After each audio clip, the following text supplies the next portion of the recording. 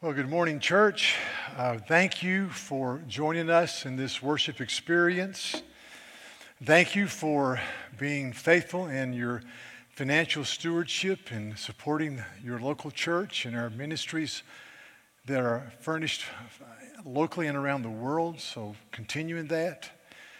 Thank you for participating in the day of prayer and fasting on a weekly basis during this COVID-19 crisis, as we pray throughout the day on Friday with a prayer guide. And then this past Friday night, for the first time, we had a virtual prayer meeting by a Zoom get-together, and it went very well. So I would ask you to click on that link on our website and join us Friday night for a prayer meeting where we can pray with other people.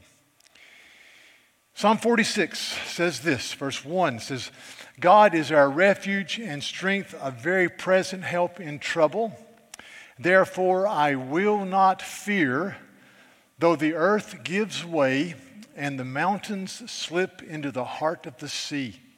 The psalmist says, even as the created order would almost disappear from my sight, I will not fear because God is God. He's my refuge and my strength. So we, as believers, say, we fear not, because God is our Abba Father.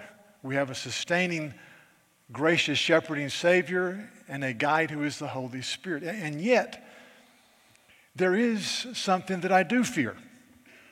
I fear because of sin, or because of apathy, or because of distractedness, that the reality of Christ would not be central, would be pushed to the periphery. And when that happens, and when sin intrudes and Christ becomes just part of the landscape instead of central to the landscape, it does not go well. The joy is gone. The hope is gone. The peace is gone. When the centrality of the cross is gone and we start substituting other things, then we can say what Paul says in Galatians 5, verse 15, when he says the church that it was departing from the gospel of grace alone. Paul says, what has happened to all of your joy? So there's a fear factor there, I think, for the believer. Listen to Psalm 38. This says this, because of sin, verse 3, there is no soundness in the flesh. There is no health in my bones because of my sin. For my iniquities have gone over my head, and like a heavy burden, they are too heavy for me to bear. So there's no soundness. There's no health. There's something that I cannot bear. Therefore, for me to have soundness and life and energy, I must keep the resurrection realities fresh before me. In Philippians chapter 3, Paul writes about this reality, and he says this. He says, finally, brothers, he says, rejoice in the Lord. To write the same things to you is no trouble to me, and it is safe for you. So he says, rejoice in the Lord. He says, gives me joy, but also it is a safeguard for you. And so for us to go forward in this crisis, in this time, we need to be people that hold the resurrection realities before us. That's why I've chosen to be in 1 Peter for a few weeks, talking about resurrection realities. Last week, we were in verse 3 that says this, blessed be the God and Father of our Lord Jesus Christ, who according to his great mercy has caused us to be born again to a living hope through the resurrection of Jesus Christ out of the dead. So because of his great mercy, born again, a living hope because of the resurrection. A living hope is this. It says that God the Father watches over us, guides our steps day by day, and there is a glorious heritage awaiting us in heaven. Therefore, it is a life-giving, life-sustaining, pulsating hope because of the resurrection of Christ. And we come to the second resurrection reality this morning, where he says this, through him you have received an inheritance that is imperishable, undefiled, and will not fade away, reserved in heaven for you who are protected by the power of God through faith. So he uses three adjectives to describe the inheritance. He says this inheritance is imperishable, it's undefiled, it will not fade away. That's the only time that word is used in the New Testament. Now, I think it's just a grand sweeping statement saying that this inheritance is eternal, is fixed, is secure because it's reserved in heaven, it's unfailing. In spite of your health or the historical reality of a pandemic or in spite of your emotional state, your inheritance is fixed. It is secure. It is awaiting you as you trust in the Lord. So an inheritance is discussed in Hebrews chapter 9. And in Hebrews 9, the writer says this. He says that Christ, verse 12, has entered once for all into the holy places by the means of his own shed blood and has secured for us an eternal redemption once and for all. He's fulfilled the sacrificial system by his blood shed upon the cross. He's the Lamb of God who takes away the sin of the world. And then he says this in verse 15. Therefore, he is the mediator of a new covenant, so that those who are called may receive the promised eternal inheritance.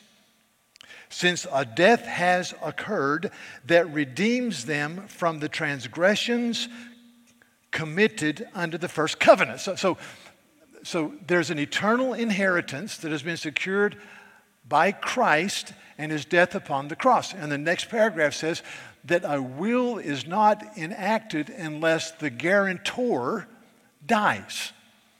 So here's my summary statement this morning about the inheritance. Because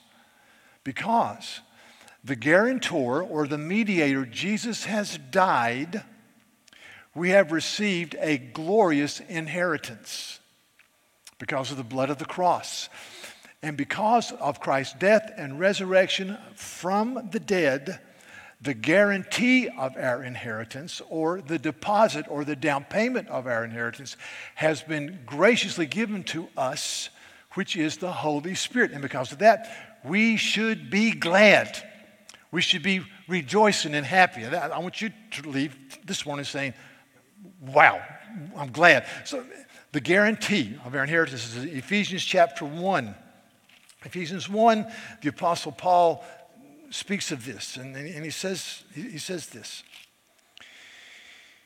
Verse 11, in him we have obtained an eternal inheritance, or an inheritance having been predestined according to the purpose of him who works all things according to the counsel of his will. So we have received an inheritance from a God who loves us with an everlasting love. And then he says this in verses 13 and 14. In Christ, you also, when you heard the word of truth and believed it, that's salvation. You hear the message, you believe it. You heard the word and you believed it, were sealed with the promised Holy Spirit, who is the guarantee of our inheritance until we acquire possession of it. And so what he's saying is this, is that because the mediator has died, who's the guarantor, he's poured out the Holy Spirit after his ascension into heaven on the day of Pentecost. And all believers have received the Holy Spirit. And the Holy Spirit is the down payment of the inheritance that is ours. He's the earnest, it's the down payment. It's translated several ways. So because of the death of Christ, we have received the Holy Spirit that is the beginning banquet of the eternal banquet. So this storehouse we have here on earth, but in the heavens there are innumerable storehouses of grace. We have received the Holy Spirit. Therefore, we are glad. The mediator has died. We've received the Holy Spirit. Therefore, we are glad in our inheritance. This is a glorious passage full of hope and joy. So be glad. This passage answers two things that really sometimes torment believers. The first is this: does the Father in his Trinitarian mercy really love me? And you look at 1 Peter chapter 1, and it's a resounding amen, yes, hallelujah. He says, you have been, in the first part of the chapter, you've been chosen according to the foreknowledge of God the Father, loved, eternally loved. He says in verse 3, because of his great mercy, he's caused you to be born again to a living hope. So his great mercy causes believers to be born again. His great mercy caused you to be born again to this living hope. And you have received an inheritance that is reserved for you in heaven. It's untouchable. It's unfading. It is there. And so it answers that question. The second question this text answers is this. Am I really going to make it? Am I really going to make it? If you think about life and you think about the life of faith, and it is a journey. And there are ups and there are downs, and there's emotional highs and lows, and there's deaths, and there's disappointments, and there's sorrow. And you look at it, and especially if you're very, very young, and you say, man, am I going to make it? And the answer in this passage in Scripture is yes, because you have resources in the power of Jesus. There's an inheritance. The mediator has died. You've received the Holy Spirit. Therefore, be glad and be joyful. John chapter 10 is a passage where Jesus is speaking of the love of the Father. And he talks about what happens in that eternal love that God has poured into our hearts. And he says this, verse 27, am I going to make it? Am I going to make it? My sheep, he says, hear my voice, I know them, and they follow me. Stop. How do you know you're a lamb in the flock of Jesus? Well, you hear his voice, Scripture, and you want to be obedient. And as you say that, I want to be honoring to the Lord. I want to be obedient. He says this, I give them eternal life, and they will never perish. And no one will snatch them out of my hand. My Father, who has given them to me, is greater than all. And no one is able to snatch them out of the Father's hand. I and the Father are one. Now that tells me, yes, child of God, saved by the work of Jesus, you will make it. Because greater is he who is in you than he who is in the world. You're in the hand of the Father. What incredible comfort. So look to the Lord. Be glad. The mediators died. The guarantors died. We received the guarantee, the down payment, the Holy Spirit. Be glad in your inheritance. It's like a husband and wife were backpacking in the Rockies, and the husband loses his footing and he falls down a steep bank and he plunges over a ledge, and he's able to grab with one hand and the other, and he hangs on a ledge 150 feet above the canyon below, and his life is in the balance, and his wife has cell reception, so she dials 911 and asks for rescue 911 to come, and they'll say, ma'am, we'll be there in 10 minutes. Our helicopter's leaving right now.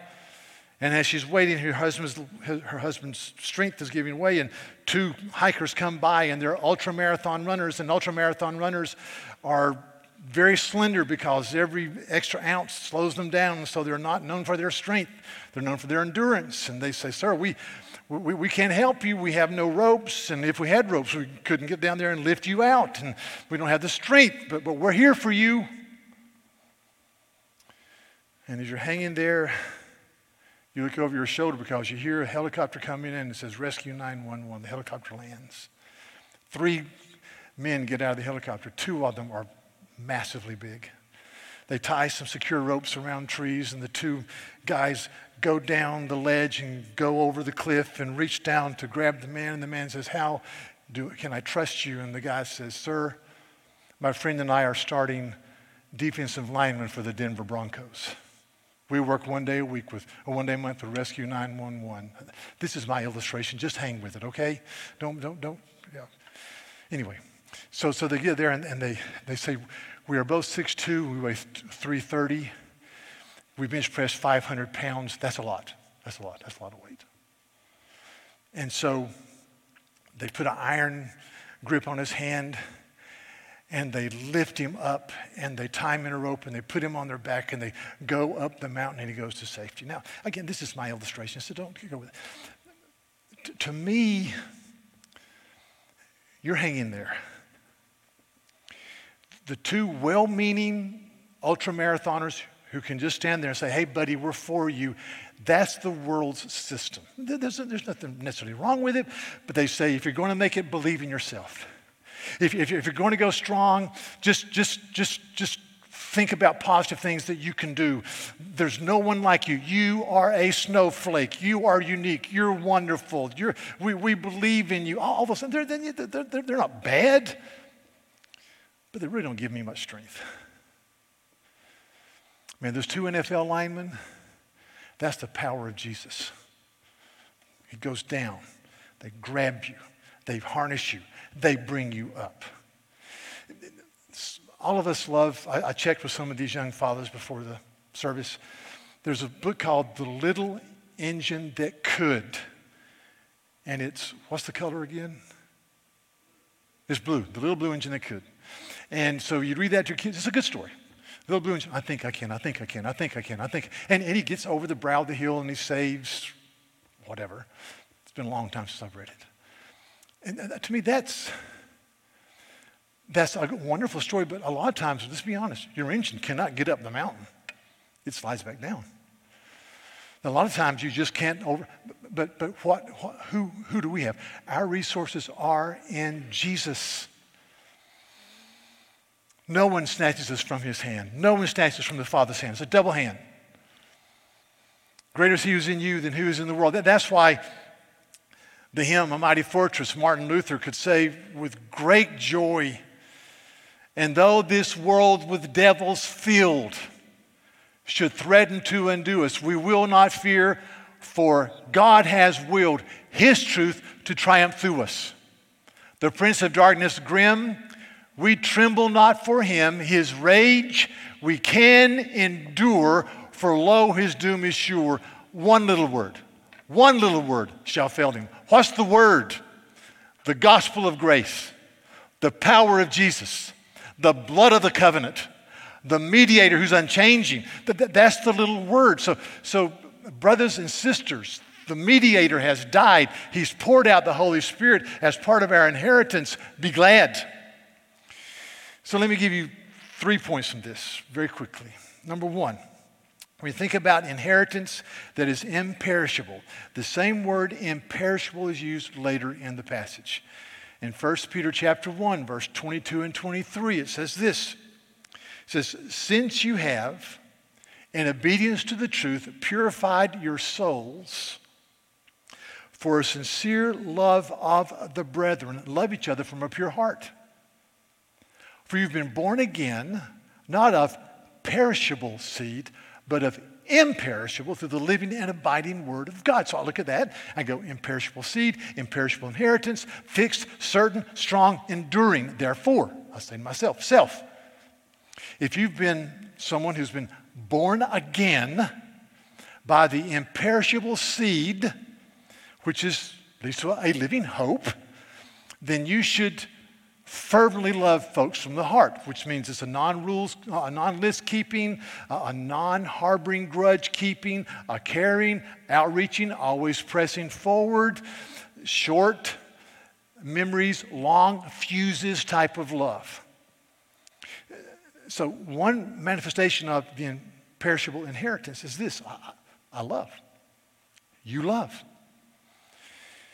And we love as we realize we've been born again by the imperishable seed. Born again is something God does in our hearts. We don't choose to be born. God does it. And when God works in us, it fills us with joy and love. We get outside of ourselves. In Luke chapter 7, there's an account in the life of Christ where he goes to a home of a rules-keeping man, a Pharisee named Simon. He goes in the house, he's somewhat welcome, he's reclining at the table, leaning on his elbow, his feet are sticking out, and as he's doing that, a woman from the community who was known for her sinful behavior came in and she knelt at his feet. And she washed his feet, which is something that the lowest servant does. And as she washed his feet, she anointed his feet with oil. And then she washed his feet with her tears. And then she wiped off his feet with her hair. Not a cloth, her hair. And she kissed his feet. And it says that the Pharisee thought in himself, if the rabbi knew what type of immoral woman is touching him, he would be absolutely repulsed and horrified. Jesus knew. He said, Simon, I've got a story to tell you, and I'll make it brief. He said, a banker had two men that owed him money. One owed him $50. The other owed him $5 million. The banker said, I'm going to forgive both loans. Who loved him the most? And Simon said, well, that's easy. That's easy math. The guy who was forgiven the loan of $5 million. No problem, no question. And Jesus said, Simon, I came to your house. You didn't really greet me, and you didn't anoint my head or give me order to wash my feet. But this woman has come in and she's bathed my feet in her tears. She's anointed my feet. She has washed my feet in her tears. And he says to her, he says, woman, your sins are forgiven. And then Jesus says this. He says, he who has been forgiven little loves little, but he who's been forgiven much loves much. And so we read that and we go, yeah, boy, that's so true. You go to the Lieber Correction Institute and you go to death row, and those guys are really serious about worshiping Jesus because, man, they are bad dudes. That's not what it means. It's a universal statement saying this, that if I am to love people, I've got to see the depth of my sin before the living God. And me, you, who deserve judgment, who deserves the wrath of God, who deserves hell, have been born again by the tender mercies of the living God to a living hope. I hope you know that hope. So I need to be constantly in touch with my deep need for Christ. The second point of application, as I bring this to a close, in the next 3 minutes, 4 minutes. Second point of application is that the same word imperishable is used in 1 Corinthians chapter 9, where Paul says that there are athletes who will buffet their body and train hard and they'll go on a diet and they'll work with all of their might to obtain a wreath that is perishable, a trophy that will be lost, or a wreath that will soon fade away. And he said, but we believers, we labor and stretch ourselves forward and we give ourselves because we are going to receive an imperishable crown.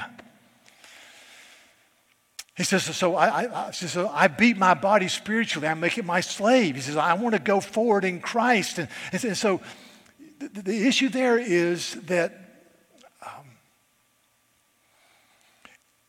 what's incredibly encouraging is to think about an imperishable inheritance. Is what we do in the name of Jesus is never forgotten.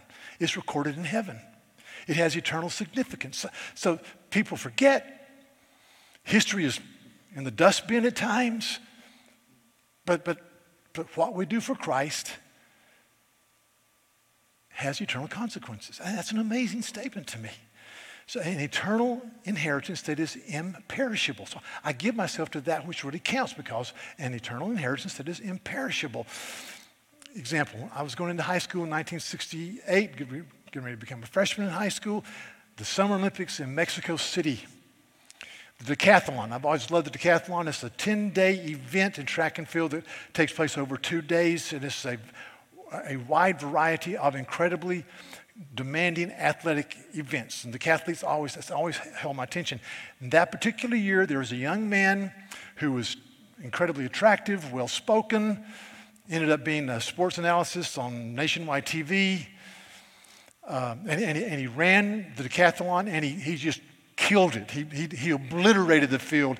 He was named the Wide World of Sports, which was something a long time ago, the Wide World of Sports Athlete of the Year. He was the toast of America. Everybody talked about him. On the cover of Sports Illustrated and all types of magazines, 1968. What was his name?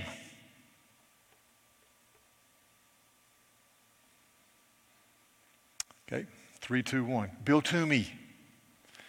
Now, you've got to be an athletic trivia nerd to know that. Not to disparage winning the Olympic gold. I wish I had been on any Olympic team except for curling. I don't understand curling as an Olympic sport. That's beside the point. I wish I was an Olympic athlete, had been. But see, even a gold medal winner who's the athlete of the year, he's forgotten pretty quickly. What you do for Christ is never forgotten.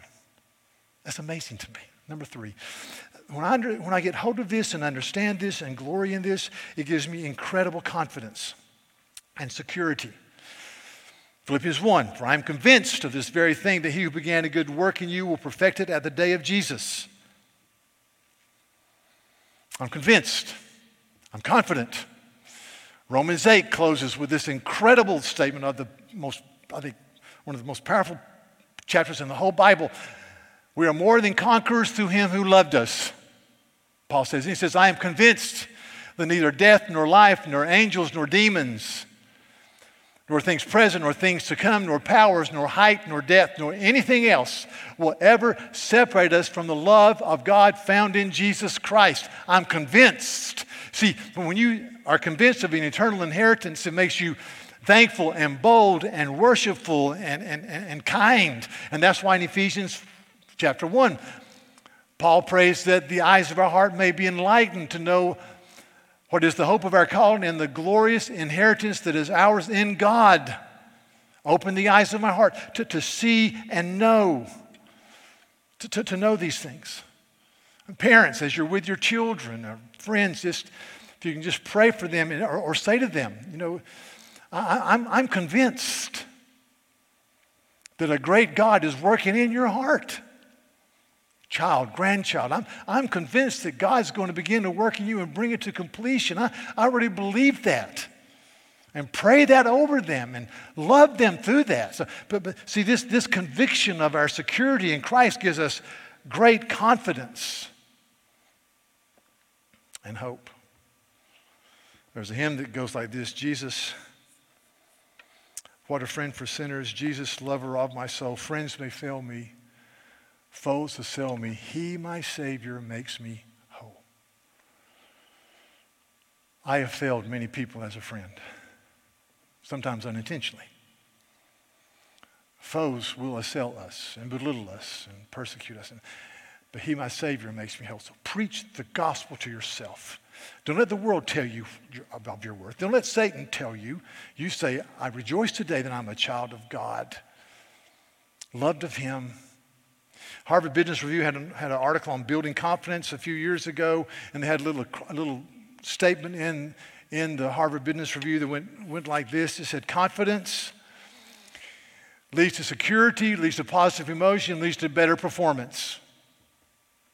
And they talked about being prepared and accepting criticism and seeking out criticism and always trying to work at the higher level. But when I read that, I thought, that